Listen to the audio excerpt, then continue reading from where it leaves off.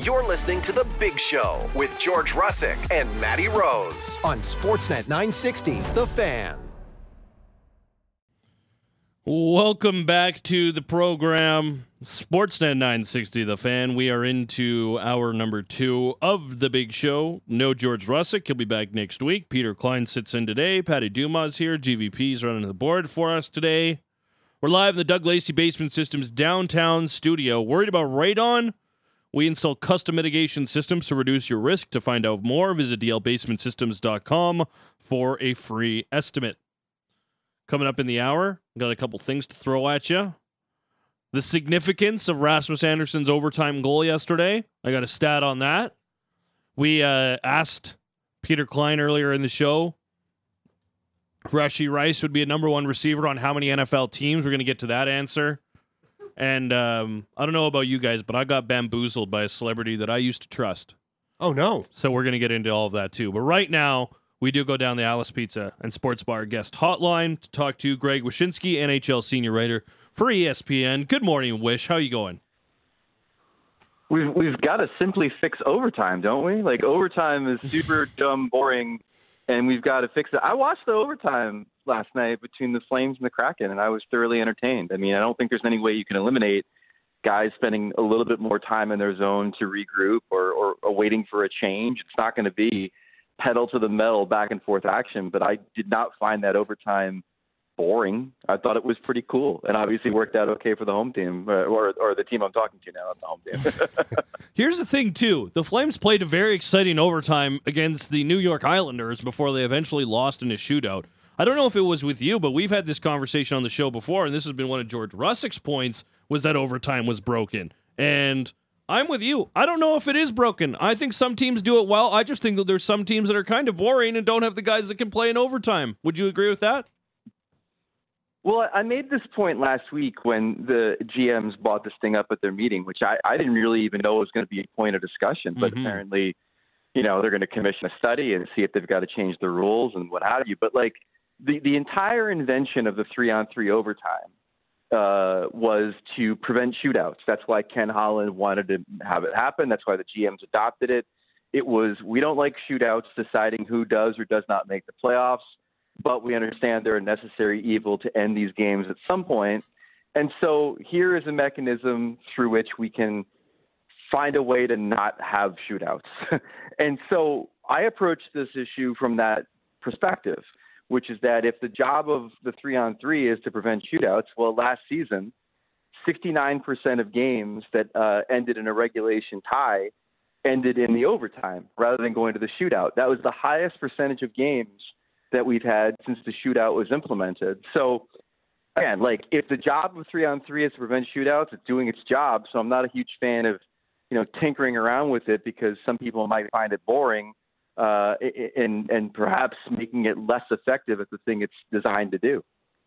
So I think, if I'm not mistaken, at the GM meetings, the two solutions that were maybe proposed or put on the table would have been a timer, some sort of a shot clock, and not being able to go back across the red line. Extending overtime to 10 minutes was not something that was necessarily an option. Where do you land amongst those three options as far as the best direction to go to improve overtime if they do decide to make a change? Yeah, I mean, there wasn't a lot of discussion about extending overtime, which is weird because you figure the longer you play 3-on-3, the more tired these guys are going to get, the more mistakes will be made. And, the longer you play 3-on-3, the chances of scoring a goal you'd figure would increase.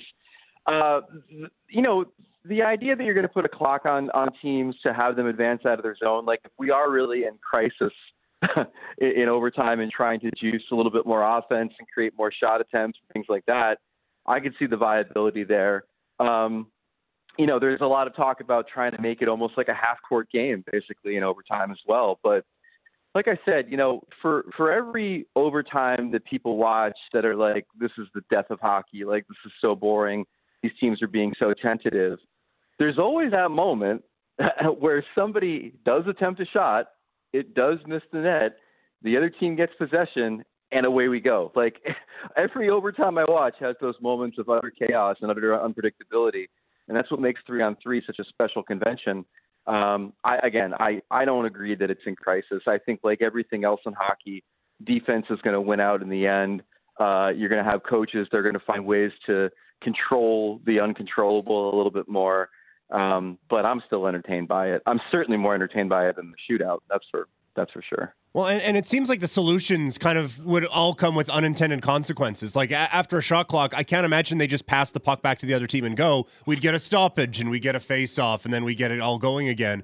And with a back and over rule, NHL coaches love to coach up some kind of trap, and I feel like that would almost suck some of the life out of it as well. So I feel like that this could potentially have some consequences that maybe weren't thought all the way through. For sure. And Colin Campbell, the VP of hockey operations for the league, mentioned that face-off thing, like the idea of if your argument is that you want to make overtime more kinetic and more fun, the last thing you want is more stoppages in play and more face-offs. But I mean, like you said, I think there's ways around that. I think you could just award possession to a team at center ice, and they get the puck. There's no face-off. Maybe that's how we do it. 3-on-3 is goofy, and 3-on-3 is not traditional hockey. And I've always wondered why, when we do these overtime gimmicks, why we try to make it feel like the previous 60 minutes. Like, I think there's a happy medium between it feeling like the regulation hockey and it not being the shootout. Like, I'd love to see them play around with 3-on-3 with no offside. I'd love to see them play around with 3-on-3 with some other conventions. I'm not against the idea of trying to warp the rules to make it a little bit more exciting. But again, I come back to the basic fact that I just don't think it's in crisis like some of these GMs do. Speaking of something that's kind of like what we want, but not all the way what we want, World Cup plans were announced. And it seems like it's been a bit underwhelming for some. What did you make of this four nations proposal that we have? Well, I'm encouraged by it a little bit. So I reported this out on ESPN yesterday. 4 teams, U.S., Canada, Finland, Sweden. The current plan would be to have the U.S. and Canada play 2 games in North America, have Finland and Sweden play 2 games in Europe. The winners of those 2 little mini-series, either by points or aggregate goals, would then play the loser of the other 2 series, probably in North America, and then you'd have a championship game. So the possibility exists of the U.S. and Canada playing 3 games, which automatically makes this concept a win in my eyes. That'd be pretty dope. I would think we would all love that. Look, in the galaxy of solutions they could have come up with to the Russia problem, this might be the best.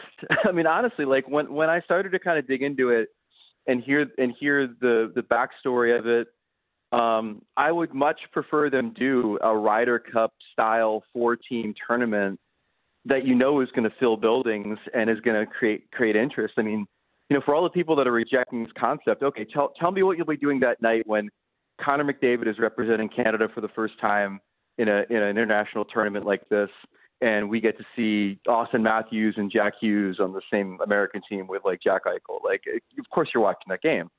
I'm happy they're not going to try to make this a traditional World Cup. I mean, it's not a best on best tournament. They shouldn't try to make it into something it's not.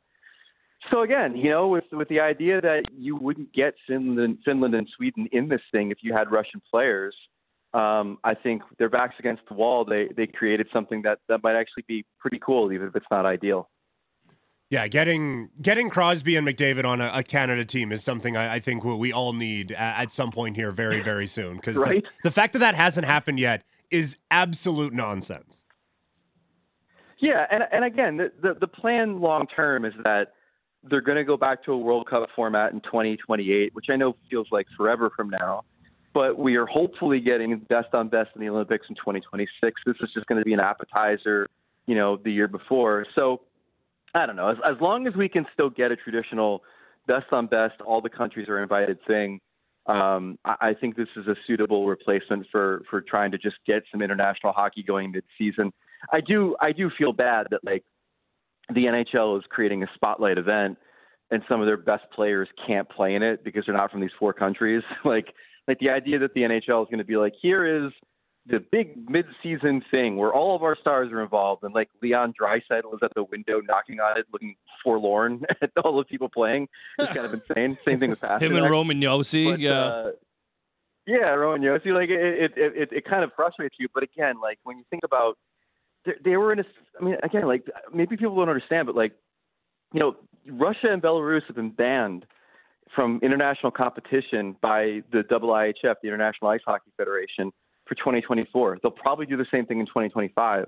Like, you literally had countries telling Bill Daly from the NHL, we're not going to participate in your tournament if the Russians are involved. I mean, this is the reality of their surroundings. Like, if you want to see some level of international hockey between these incredible players that have never gotten the chance to represent their countries in a tournament like this, I mean, this was the best they could come up with. And I again, it's not ideal. I'm just really happy they're not trying to make it into the World Cup, because it's not. And I'll be watching. Well, probably because I'll be covering it, but I would also be watching as a fan, because I think it's kind of a fun concept. I think Draisaitl's been in Edmonton long enough. We get to claim him for this one. Just that logic doesn't extend literally anywhere else. But we get to keep him for that. His Oilers aren't doing. Listen. If you're going to be annexing talent, I don't think another center is really your need. Go find yourself an eligible non-Russian goalie that you might be able to draft onto Team Canada, because I think that's really the problem. And by the way, my offer still stands. Hellebuck for McDavid. It's on the table. I represent the U.S. Anytime you guys want to pull trigger on that, let me know. That would be kind of like trades mixing in and like, run that up to Jeff Jackson, see what he thinks. Oh, no, go ahead. I guess about these Oilers, another loss. That's 2 down in Florida. They had won 3 straight. Now they've lost 2. This is a weird time of year, but I want to get your read on the Oilers before I get into that. Yeah, I think we've been waiting for them to kind of strap the rocket to their back after the coaching change. It looked like it might have been happening a little bit, but there remains some hiccups, especially defensively. Look, I think when they made the coaching change, it was a tough one for me, because I thought that there was a lot of things that were happening under the hood with this team that were pretty good under Woodcroft. Like their underlying numbers were pretty good. They just weren't getting any saves. That being said, anyone who watched them against the San Jose Sharks knew that they needed a vibe change, right? They needed something to change, because things were really getting dire. So they do all this stuff. They hire Connor's junior coach. I'll have hashed and rehashed that already. And I still think that of the teams that are outside the playoffs, it might be them. And I would probably throw Jersey in there too, as the 2 teams that could get absolutely rolling. You know, a 3-week stretch that gets them right back into playoff contention. The Oilers have that ability. They won 16 of 19 games to close out last season. I mean, they've got that run in them. It's just a matter if they can find the confidence and build the momentum and not have it subverted where it's one step forward and then, a huge stagger back every week. How do you look at this time of year? Because you look at the standings. The Ducks have lost 3 in a row. They were great to start the year. The Capitals have won 5 in a row. They were terrible to start the year. The Flames have gone from losing 6 in a row to points in 6 of their last 7. What do you think of teams at this point? Is this teams trying to find out what they are? Do you disregard the first bit of the season? Because things are weird at this time of year. They are, and especially when you're dealing with some anomalous stuff. I mean, I just mentioned the Devils. I mean, they're outside the playoff picture looking in, but they also haven't had Nico Hischier and Jack Hughes healthy at the same time in the last 3, maybe even months. And so, it's really hard to kind of judge what that team is when they're missing their top 2 centers, and especially when they're missing their MVP.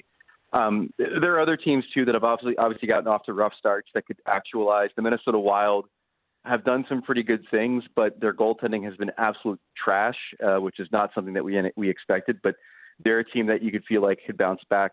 The number, as people probably know, when we hit American Thanksgiving, is 76% of the teams that are in playoff seeds make the playoffs at the end of the season. I think we're going to flip that trend a little bit this year. I think it's usually 2 or 3 teams that are in playoff spots that end up missing. I think it could be upwards of maybe 5 teams that are in playoff spots that can end up missing, because of how many quality teams just stumbled out of the gate but still have the ability to raise up the standings. And again, you look at the Capitals and the Flyers and the Blues. Do we really – at the end of the day expect those three teams to be playoff teams. I don't, but they are now, and that's kind of like what I have my eye on. Given how it all is kind of stacking up right now, do you think we get kind of an earlier start to the trade season with a few more desperate teams on the outside looking in? Yeah, that would be great, wouldn't it? Yeah, that was more we're trying to manifest it. Yeah. Yeah, you're trying to manifest that. No, we still have the inherent problem of the cap. And the fact of the matter is that the cap muted player transactions in the off season. It continues to mute player transactions now. You need a willing dance partner. That's the other problem with these early season trades is that, you kind of need to find someone else that's struggling that wants to like flip the script because the good teams aren't really looking to do any dealing right now. So I hope so. You can feel the desperation in certain situations. And obviously when you look at a team like Edmonton, the idea of them trying to go and, find some goaltending help or some such or more defensive help makes a lot of sense. So we'll see how it shakes out. But again, the biggest two obstacles to that are the cap and then finding a team that's willing to deal with you. One of the interesting wrinkles of the Oilers superstars not having a great year is that the Hart Trophy might legitimately be up for grabs this year. I know we're only 20 games in, but do you have any favorites as far as players that have maybe built a little bit of a rapport here early on in the season?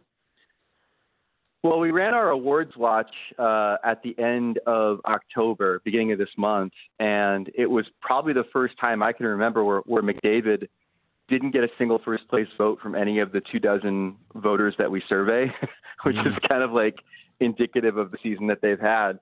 A couple of names that are on the radar. Artemi Panarin has been incredible for the Rangers, like really, really good. Probably the best he's played since he signed there. Pasternak has provided more than enough offense for the Bruins as they come out of the gate the way that they have. Elias Pettersson, I think, is going to get a lot of support from the Canucks. Jack Hughes, now that he's back with the Devils, I mean, he's going to have a heck of a story to tell because he's on pace to become the first 100-point player in the franchise's history, going back to like 1982, right? Whoa. So like, those are a few of the candidates that kind of have my eyes on. I think Kucherov might also get a lot of love for the way that Tampa was able to maintain their pace despite the Vasilevsky injury, just by outscoring teams. It's a pretty crowded field, but we are seeing a few players that I think are rising up right now. It's going to be a lot of fun to watch as we get into it. Enjoy American Thanksgiving as well. How do you enjoy this being a big-time hockey guy? Well, I eat as much as I can on Thursday, and then the challenge this year will be to try to keep it all down as I watch the Jets and Dolphins on Friday. That's going to be as a Jets fan, it's going to be the toughest challenge. I will have a belly full of wonderful food cooked by loved ones, and then I will try not to spray the wall as I watch Tim Boyle and the New York Jets take on the Dolphins. Hey, Aaron Rodgers is going to be back in practice in less than 2 weeks, though. Yeah, and luckily his offensive coordinator is still there somehow, inexplicably. And the same offensive line. Fires theirs. How about that? Unbelievable. What great luck. Every weekend a new adventure as a Jets fan. Yeah. Hey, enjoy it, man. We'll chat to you soon. Enjoy Thanksgiving and enjoy the hockey in the meantime. Anytime. Thanks for having me. There you go. Greg Wyshynski, ESPN, senior writer. A lot of things going on in the hockey world. Yeah. But I really do feel like this is kind of the twilight zone of the NHL season. Mm-hmm. It is a little weird. Like, you do look at the standings. It's like, boy, it feels like a lot's going to change. Like, I know it's American Thanksgiving. It feels like a lot already has. That's kind of my point is, like, we knew some teams would drop off. Yeah. The Ducks. The Habs have certainly fallen off. Yes. Knew the Capitals would be better. I didn't think they would be able to get this good to this point. Red Wings have fallen off too. Wide open. I didn't realize that. All three of those teams that we thought, is one of them going to be able to take the crown from the Bruins? No, Bruins first in the East. Arizona's 4-4-2 in their last 10. Yeah, they've slipped out again. Yeah. Oilers are 8 points out of a playoff spot. Yeah, I get it. Still, St. Louis and Seattle have pushed their way into playoff spots as well. Humongous hole. Yeah, I get they're still on kind pace of for early 56 points. Oh, dog! What? The Oilers are on pace for 56 points this year. Holy crap! Woof. Wow, that is, we can dust off the woof for that. My goodness. I didn't know it was that bad. Damn. I It ain't guess. great. 11 points in 5-11-1. Hey, They won twice on the road. at least if they miss, they can move out RFAs or UFAs like Adam Ernie and Sam Gagne. Yeah. If they miss, like Draisaitl's doing extension next offseason. July 1. Uh-huh. It's just Uh-huh. it's getting a little snug out there. Is all I'm saying. A little tight. Well, what do you mean? What do you mean a little snug? Well, I mean, apparently Draisaitl can be a touch pissy sometimes, Whoa. and so I just wonder if he is going to necessarily appreciate all the opportunities that hath been given to him if this team finishes with 56 points. I have a question. Does Leon Draisaitl make more than Connor McDavid for one season? Seeing as Leon Draisaitl will be a UFA for 1 year before McDavid, and McDavid will be paid $12.5 million in that year. So if Draisaitl goes up to like 13, 14. 13, 12, 3/4. You know, Yeah. you think about what Austin Matthews got in Toronto. What Nylander's about to get? I kind of compare Matthews and That's fair. Draisaitl a little bit more, and Matthews got 13.25. I don't I could see Draisaitl asking like 13.5. Like Yeah. cap's going up a little bit, so let's bump it up over that. So yeah, I could see that for sure, 100%. The other thing too, and people will be like, "Well, you got to leave money on the table so you can build around you because you haven't been able to win." Well, listen, if you had been allocating your funds better, you would have been able to win. Yeah. You would have had a lot more success up until this point if you were the Edmonton. He's Oilers. making 8.5 the next couple of years. It's a steal. He has left plenty on the table for them to try to build around, and there you see Adam Ernie. It's the probably $2.5 million extra that you paid Jack Campbell because he's probably a $2 million goaltender at best. Yeah. And you probably paid Darnell Nurse like at least $2 million more than he. So that's $4 million right there. Probably would have helped. Yeah, that all of a sudden you can pay all of your bottom six guys double what they are, and you're getting twice as good players. Yeah. By that logic. Maybe find another A little goalie bit of flawed logic. But, or a goalie. yeah, well, not easy to do. Teams that have good goalies don't love to give them up, hey? Nope. Don't like to I have move them. noticed that. Yeah, Yeah. that's fair. You get one. Usually feel hold like on. you don't want to, Carey Price. Well, it never just moves, takes it takes so damn long to develop these guys, and like these teams are not patient. No team in the NHL is very patient. They want to win now. So if you find a goalie and like you look at Winnipeg and Connor Hellebuck, you sign him long term. Yeah, it might not be a great contract in 6 years or so, but how hard is it to find a goaltender right now? There's how many teams that would love a guy that they could rely on every night. I think there's a lot of organizations that are like, and after we get past our starter, we don't love what we have. No. The Flames are not that. I think the Flames really like their depth at goalie. Yeah.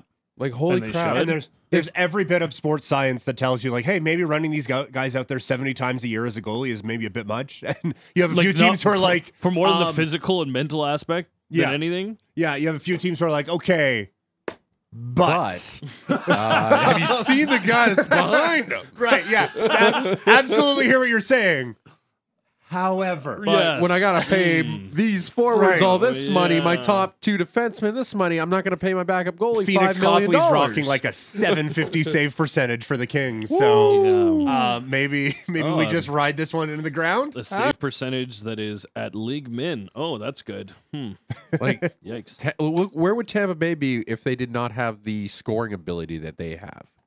They allowed 69 goals, which is the second most in the Eastern Conference. It's Yes, ridiculous that they're hanging out in a playoff spot, and Vasilevsky just took the first part of the year off. Well, Not for surgery. But. They like Patty said, they just outscored their problems. Yeah. Kucherov was like, all right, no Vassy. I guess I'm just going to be elite again win and a just Hart. go win a Hart trophy again Yeah. because I can just turn it on at will. Oh, and also we have Braden Point, Steven Stamkos, Anthony Cirelli, Victor Hedman. Yeah. The list goes on. Mikhail Sergachev, yada, yada, yada. That Stamkos drama kind of went away when they started scoring 9 goals a game. Oh, I don't think it's gone. It's back. It's been backburnered It's, anyway. it's bubbling, Oh, okay. perhaps. Steven Stamkos, future flame. Stamkos for Vladar, goalie depth. Yeah, that's it. That'll do it. That would be so nice. I don't think he would ever come here, but could you imagine? Well, Steven Stamkos. Conroy just goes the other way. Like, Stamkos and Nylander. Here we go. Just get the two best players that Florida has seen for the last decade and bring them up here. Yeah. There was no shock to the system last time. Should be fine. They're used Take a to break. it. Around the corner, a few things we got to get to. I have a happy birthday that I want to deliver. Oh. I have a thought on Rasmus Anderson's overtime goal. I have an NFL conversation we got to get to. One singular one. Yeah. Yes, I do. One stat. That's it. Oh. And then I've been bamboozled by one of my heroes, and I'm going to tell you all about it. Oh, no. Yeah. I'm sorry. Sportsnet 960, The Fan. A bit of a rabbit hole in the break there. Yeah. That escalated quickly. Okay. I want to bring this to air. No, that's fair. How did this begin? Our conversation, I don't even remember what we said at the end of the segment at 7 o'clock. You wanted to bring a bunch of stuff to 7:30. Yeah, I had a whole bunch of and I've I forgot a about bunch it of now. nonsense. We were talking about non-playoff teams who need to make a trade because we started with Phoenix Copley with the Kings. We were talking about players on the Oilers that you can maybe try and trade if you don't make the playoffs, and there isn't a lot because they don't have a lot of UFAs. Yeah. Okay.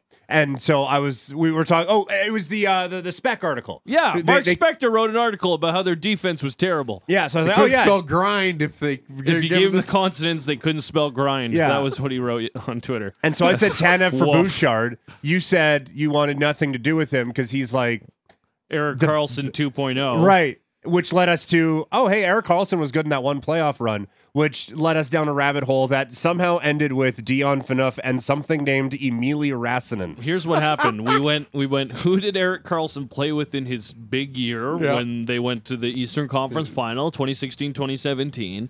So then we went to Dauber, and we found his past partners. Turned out he played with Mark Mathot for a lot of it. But he also played for Dion Phaneuf for plenty of that season, which we had trouble recollecting that Dion Phaneuf was on that iteration of the Senators team, and he actually played 20 games in the playoffs? Yeah, 19 games in the playoffs. 19 at 5 games points. in the He playoffs was a that big year? run, 5 points. Yeah. He was a big part of that. Yeah, that you run. forget that Dion Phaneuf was part of a humongous trade between the Senators and the Maple Leafs, where the Senators acquired Dion Phaneuf, Matt Fratton, Ryan Rupert, Casey Bailey, and Cody Donaghy At least 2 of those are made up. for Colin Greening, Milan Mikalik, Jared Cowan, Tobias Lindbergh, and a second-round pick that turned into Emili Rasanen. None of these guys are currently in the NHL. 10 players. The trade was February 9th, 2016.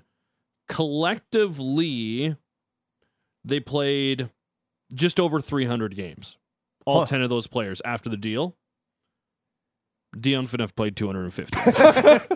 The other 9, Well, like the, a oth- trade the, for the making other a trade. 9, Yeah. the other 9 amassed about 65 games between the 9 of them. Just a straight salary dump. Yeah, just straight salary dump. The Senators lost like $2.75 million in cap somehow while also bringing in Phaneuf.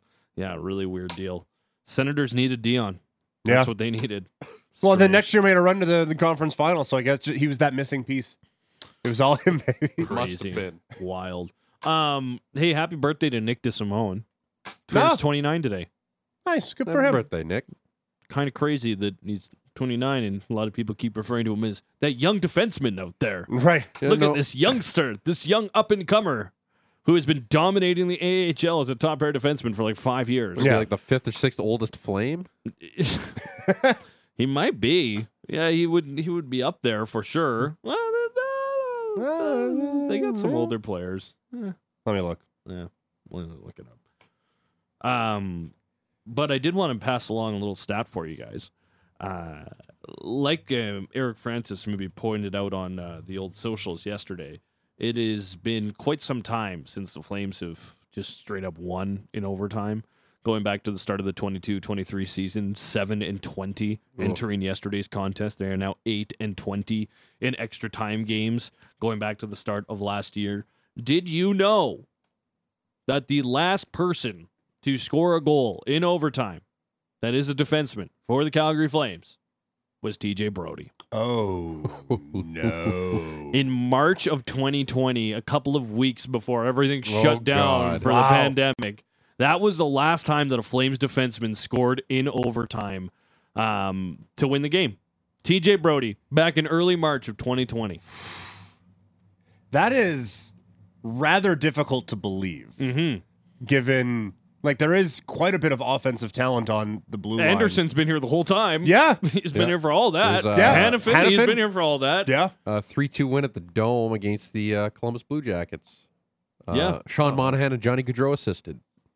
Because of course they did. Yeah, it feels like that would be a trio in overtime. Yeah. There was a reason that the defenseman didn't. It was because, A, those two were doing everything for the team, and Sean Monahan was scoring all of the overtime goals. Right.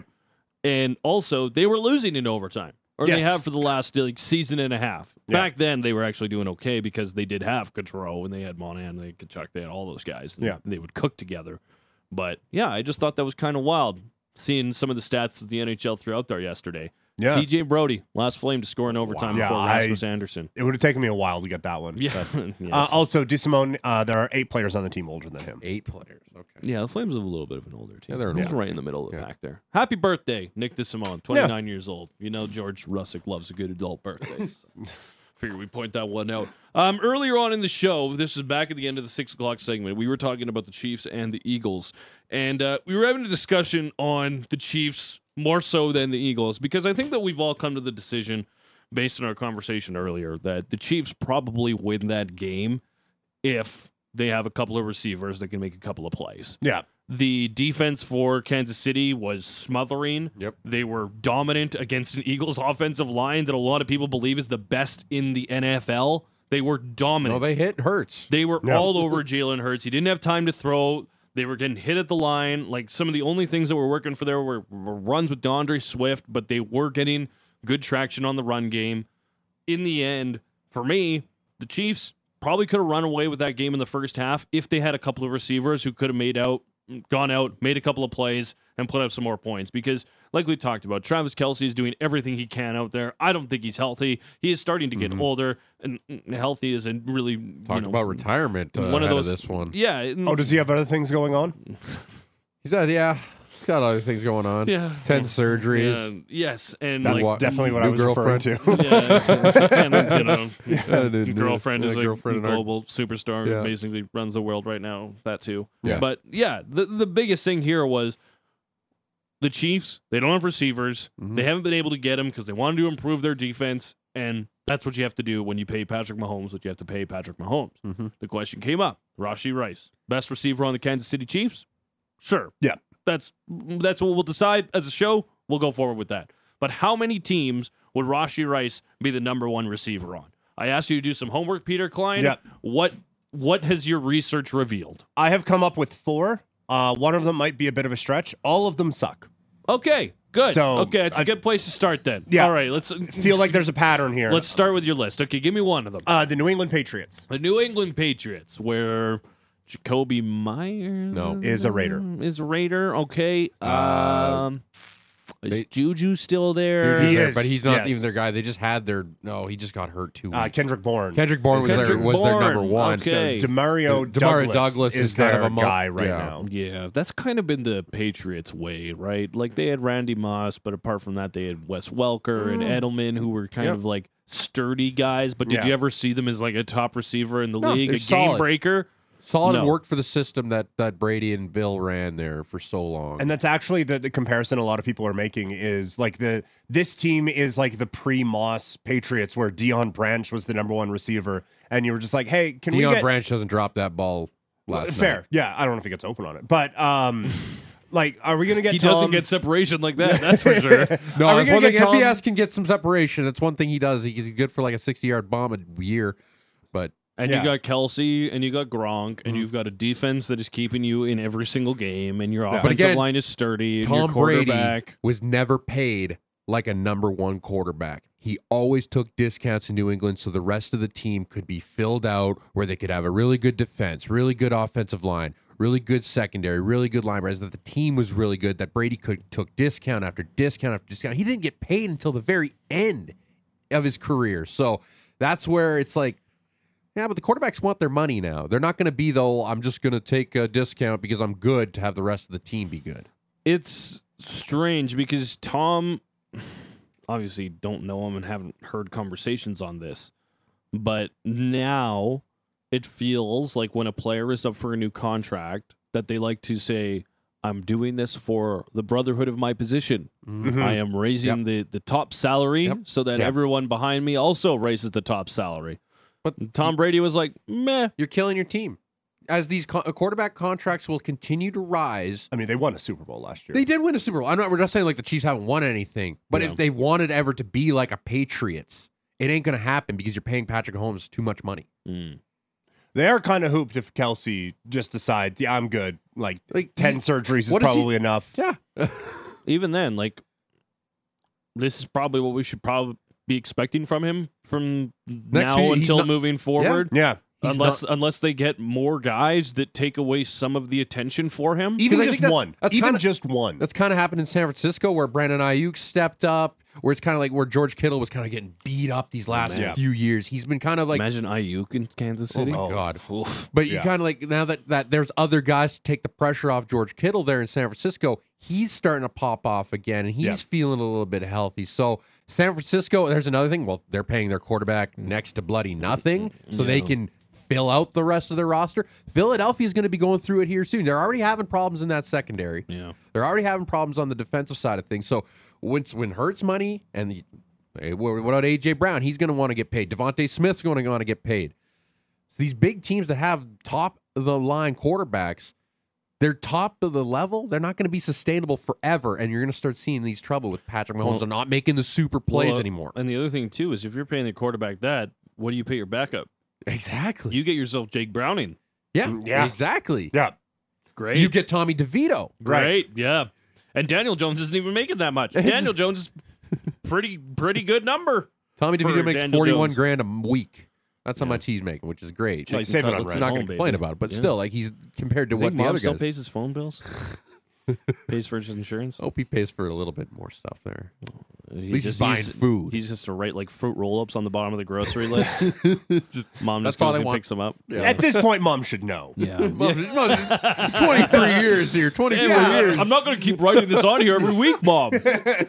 On this note, the Giants are number 2 on this good. list. Yeah. Sterling Shepard and Wayshawn Robinson, or what the heck's this? Wendell Robinson. Wendell Robinson. Rondale. And they have, I always get him mixed up with the dude in Denver. Slayton, right? Yeah, Darius. Darius Slayton Yeah. is there as well. Yep. Darren Waller's your tight end, but he's hurt. Yeah. So I think he would he's be constantly hurt. I think he would kind of clearly be the number 1 with the Giants. Yeah. So again, I two could be teams that talked would- into it. Two teams that we're not really looking at as the pinnacle of this football league right now. No. Okay. Yeah. All right. 2. Third would be Carolina. I think that he would, like, Adam Thielen is playing like a number one receiver because there's no one else there. But Somebody's got to catch the ball. Yeah. Disrespect to Adam Thielen. Yeah. The ghost of. yeah, Still out there just chugging away. yeah. And he's having a good year. Collecting though. a paycheck, man. That's all he's doing. He's doing good. Need some veteran leadership around there for your one-win team. And my last one that I put on here is a bit of a stretch because I think if you would offer them a trade for their number 1, the Chiefs would take it in a heartbeat. But I put Arizona on here. Now Hollywood probably Hollywood is Brown? better, Mm. but I think it's at least a conversation.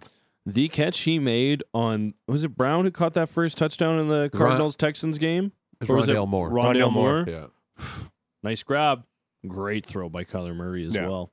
Hollywood's not dropping that pass deep down the middle either. Yeah, here's the thing. Like, when you are a team with Super Bowl aspirations, like the Chiefs, Yeah. trying to keep this dynasty going, I understand that you have the utmost faith in your quarterback, in Patrick Mahomes, but you need to find some guys.